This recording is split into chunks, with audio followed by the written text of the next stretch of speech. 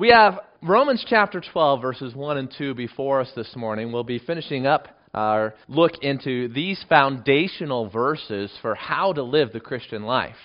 The doctrine that we have in Scripture is incredibly practical. It's often maligned as if it were not practical by those who do not believe the Scriptures.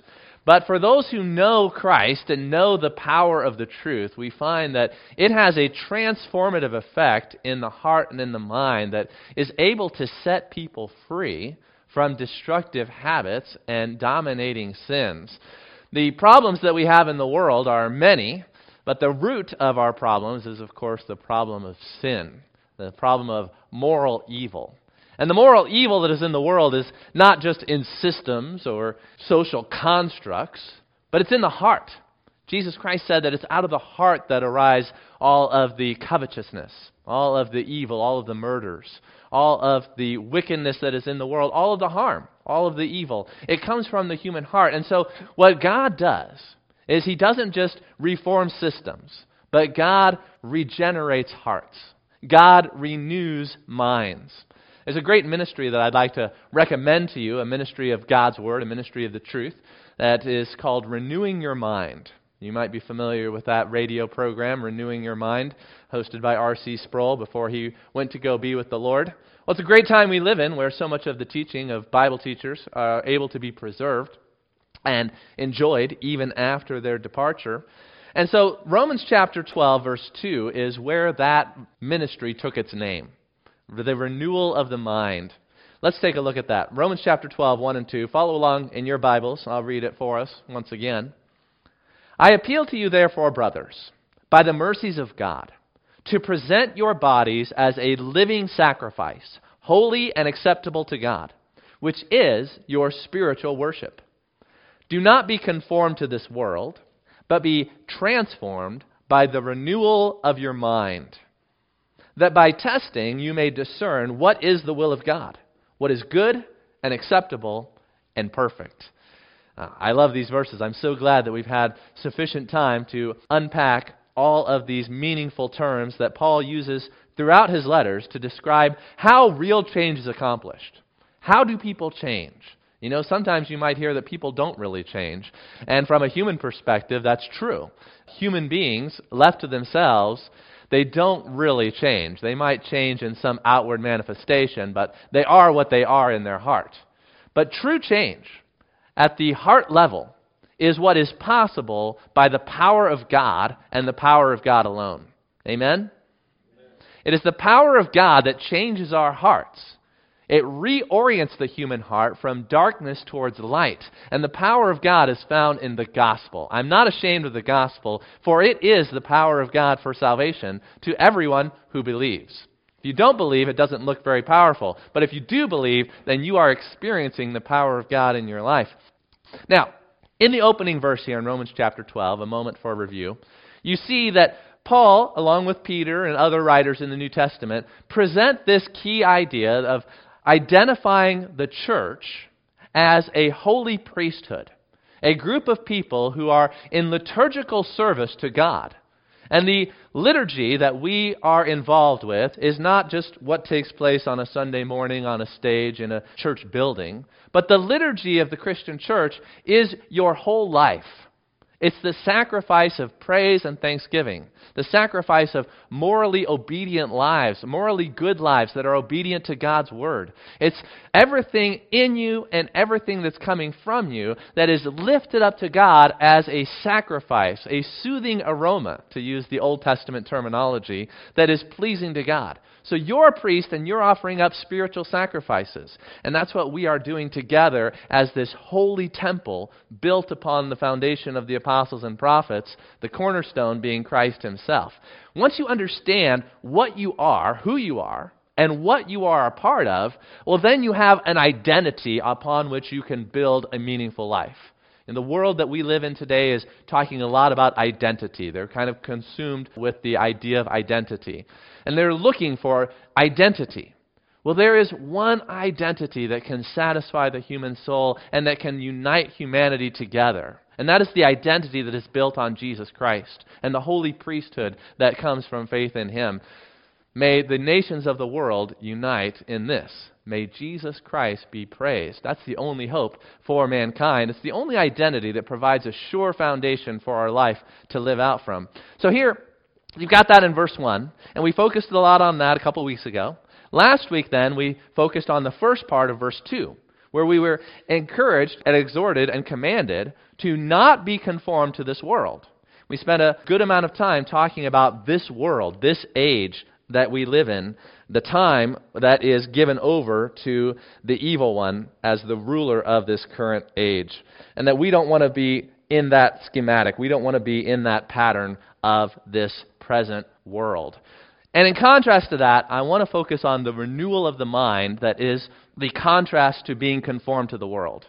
You can have the world's thinking, the world's values, the world's goals and ambitions, or you can have Christ's thinking, Christ's values, Christ's dreams and ambitions. This is the transformation that takes place in verse 2. Now, when you look at that phrase, the renewal of the mind, I've got some great verses that I want us to consider together this morning that have the same idea and will help flesh it out for us to really understand what Paul is talking about. He writes to the Corinthians in 2 Corinthians 4:16, much along the same lines, where he says, "We do not lose heart. Though our outer self is wasting away, our inner self." So here, instead of the mind, he talks about the inner self. These are near synonyms, two ways of talking about the same thing. Our inner self is our mind. It's that part of you that is the thinking part of you, the rational part of you, the feeling part of you, the conscious part of you on the inside. That part of you is being renewed day by day. So here you've got the contrast not between conformity to the world and renewal of the mind, but here you've got the contrast between our body getting older and falling apart and our mind being renewed and made stronger. That is an encouraging thing to me, that as I look forward to getting older and not enjoying all the strength and energy and health that I've had as a younger man, that I still have something to look forward to, that God is going to continue the work that He's began in me until the day of Christ Jesus, and I can become stronger in my spirit even as my body becomes weaker. And that can help even make up for some of the weakness in the body, is the strength of the Spirit. So that renewal is a renewal that is happening day by day. Notice that emphasis, day by day. Today is a great day for the renewing of the mind. Tomorrow is a great day for the renewing of your mind.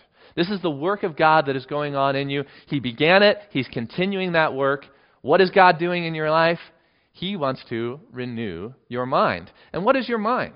Your mind is your thinking, your beliefs. And you've got to identify beliefs that are not in accord with Christ and put those off.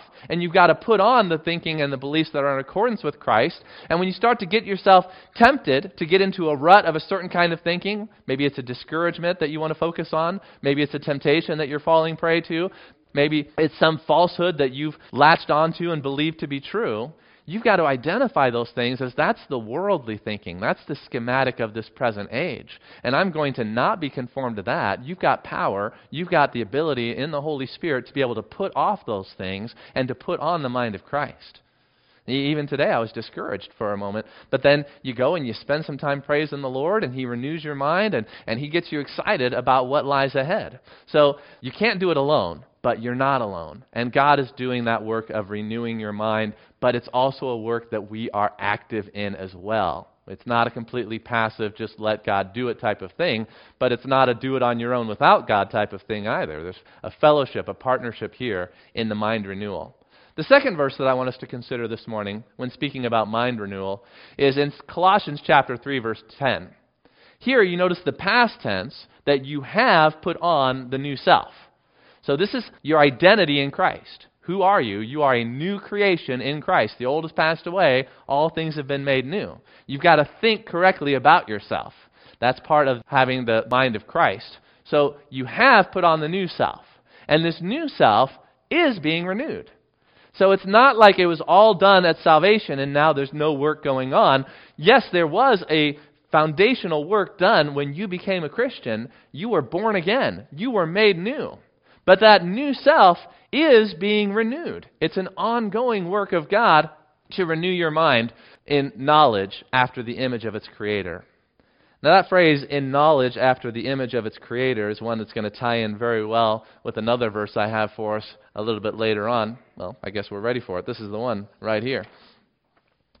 Here I want you to consider what God wrote to the church in Corinth in 2 Corinthians chapter 3, verse 18. In 2 Corinthians chapter 3, verse 18, I love this picture. It's a picture of beholding the glory of the Lord with an unveiled face. This is in contrast to Moses, who had a veil over his face when he went and spoke to the people of Israel, that there was still something in the way of having a clear, unobscured look at the glory of God.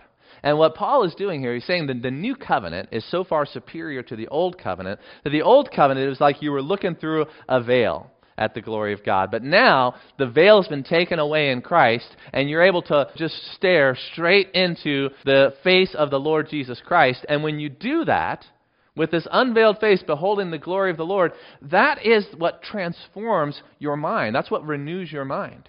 You are being transformed into the same image from one degree of glory to another. For this comes from the Lord, who is the Spirit. So, you have a responsibility for your mindset, for where you set your mind. And the Bible says to set your mind on things above, where Christ is, seated at the right hand of God. And so you got to look back and evaluate your own thinking. Look at the pattern of your thoughts and your meditations throughout your week, throughout your day. And say, am I setting my mind on Christ, or am I setting my mind on things of the earth? And what does it mean to set your mind on Christ? What does it mean to be beholding the glory of the Lord? To behold the glory of the Lord is to set your mind on the person of Christ, the words of Christ, the deeds of Christ, and to be constantly remembering the one who died for you. This do in remembrance of me. And so, it's His life, it's His death, it's His person, it's His attributes, it's His character, it's everything about Him that you need to be thinking about. What comes into your mind when you think about God is the most important thing about you. But you know what's probably second most important is how often do you think about God? Right? It's one thing to have right thoughts about God, but if you don't spend time focusing your mind on those truths about God, don't be surprised if you start to get conformed to the world and start to think and act and believe and feel like them instead of acting and thinking and believing and feeling like God. It's by looking at God that we become like Him. And God reveals Himself through His holy word. And this is all from the Lord, who is the Spirit. You see, the Spirit of God, the Lord Jesus Christ, He is the one who is transforming us. It's His power, and we're going from one degree of glory to another. So it'd be interesting if you could see with God's eyes out on the congregation this morning and see what degree of glory each one of us has attained, so to speak, in our knowledge of God and knowledge of Christ. And God, He probably is able to look and see an amount of glory, amount of Christ-likeness that is emanating from each one of us. And God wants there to be a lot.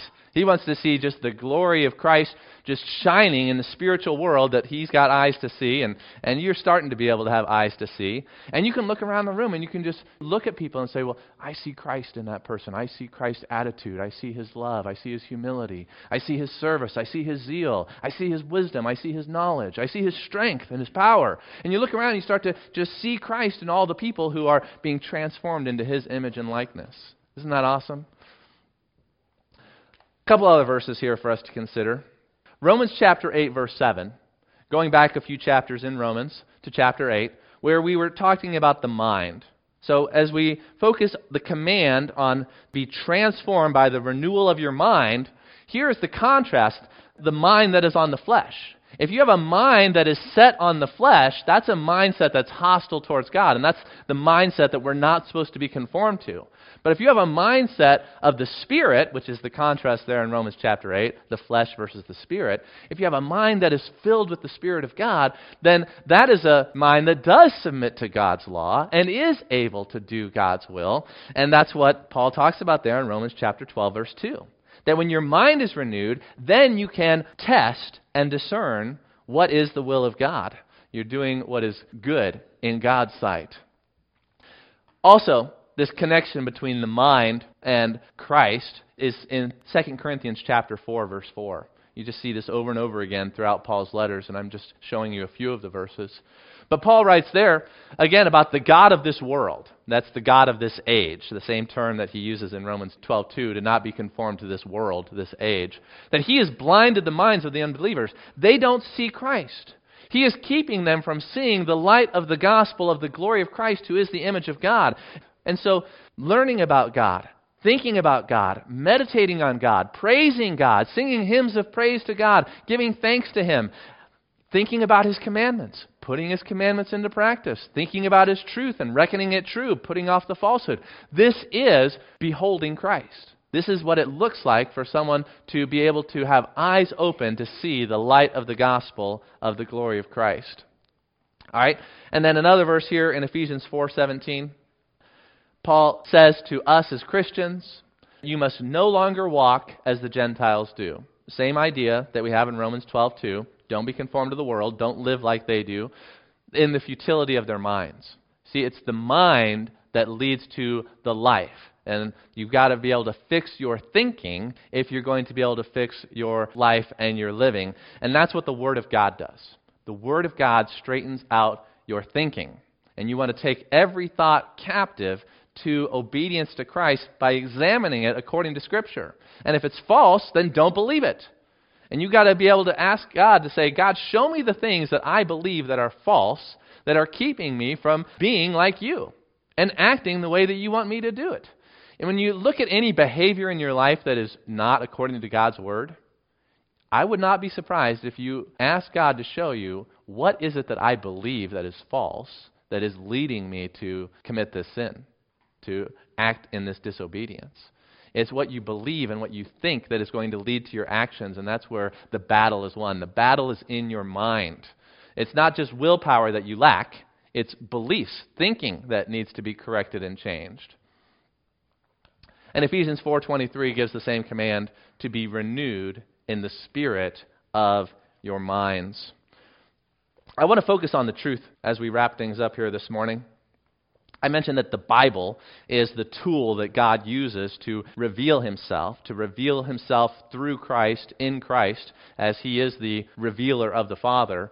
And so 1 Timothy 6:5 has this contrast between people who are true teachers of God's Word, as we hope that we are in this church, and those who are false workers. And here you see that the false workers, they bring constant friction. There's no peace for the wicked. There's no rest. But there's constant friction among people who are depraved in mind and deprived of the truth. Notice the connection there. Depraved in mind and deprived of the truth. A deprivation of truth leads to depravity of the mind. The truth is so essential that you think truth in your heart, that you believe truth in your mind, so that we do not become fleshly and worldly. Again, another verse with this connection with the truth and the mind. You see here that Jannes and Jambres were the Egyptians who opposed Moses. In a similar manner, false teachers in Paul's day opposed the truth. What are they opposing? They're not opposing Paul. They're opposing the truth. And the truth is the issue. The truth is what is important. And these men who are opposing the truth, notice they are corrupted in mind. The corruption of the mind comes from this deprivation of truth, and that disqualifies them regarding the faith. So, if you want to change, if there are things in your life that are not Christ-like, and if you want more glory, if you want to increase in one degree of glory to another, then here's what you have to do, practically speaking. You have to discipline your thinking. You have to examine your beliefs, your values, your goals, your ambitions, according to the Scriptures. And you have to root out everything that is false and fleshly and not of God's Spirit and replace it with truth. Replace falsehood with truth. Replace lies with God's Word. When you believe the truth, it has a transformative and powerful effect. And who is the truth? The truth is Jesus Christ. I am the way. I am the truth. I am the life. Read the Bible with the desire to see and behold God, His character, His nature. And that will transform you from one degree of glory to another. And that's where victory is found in the Christian life.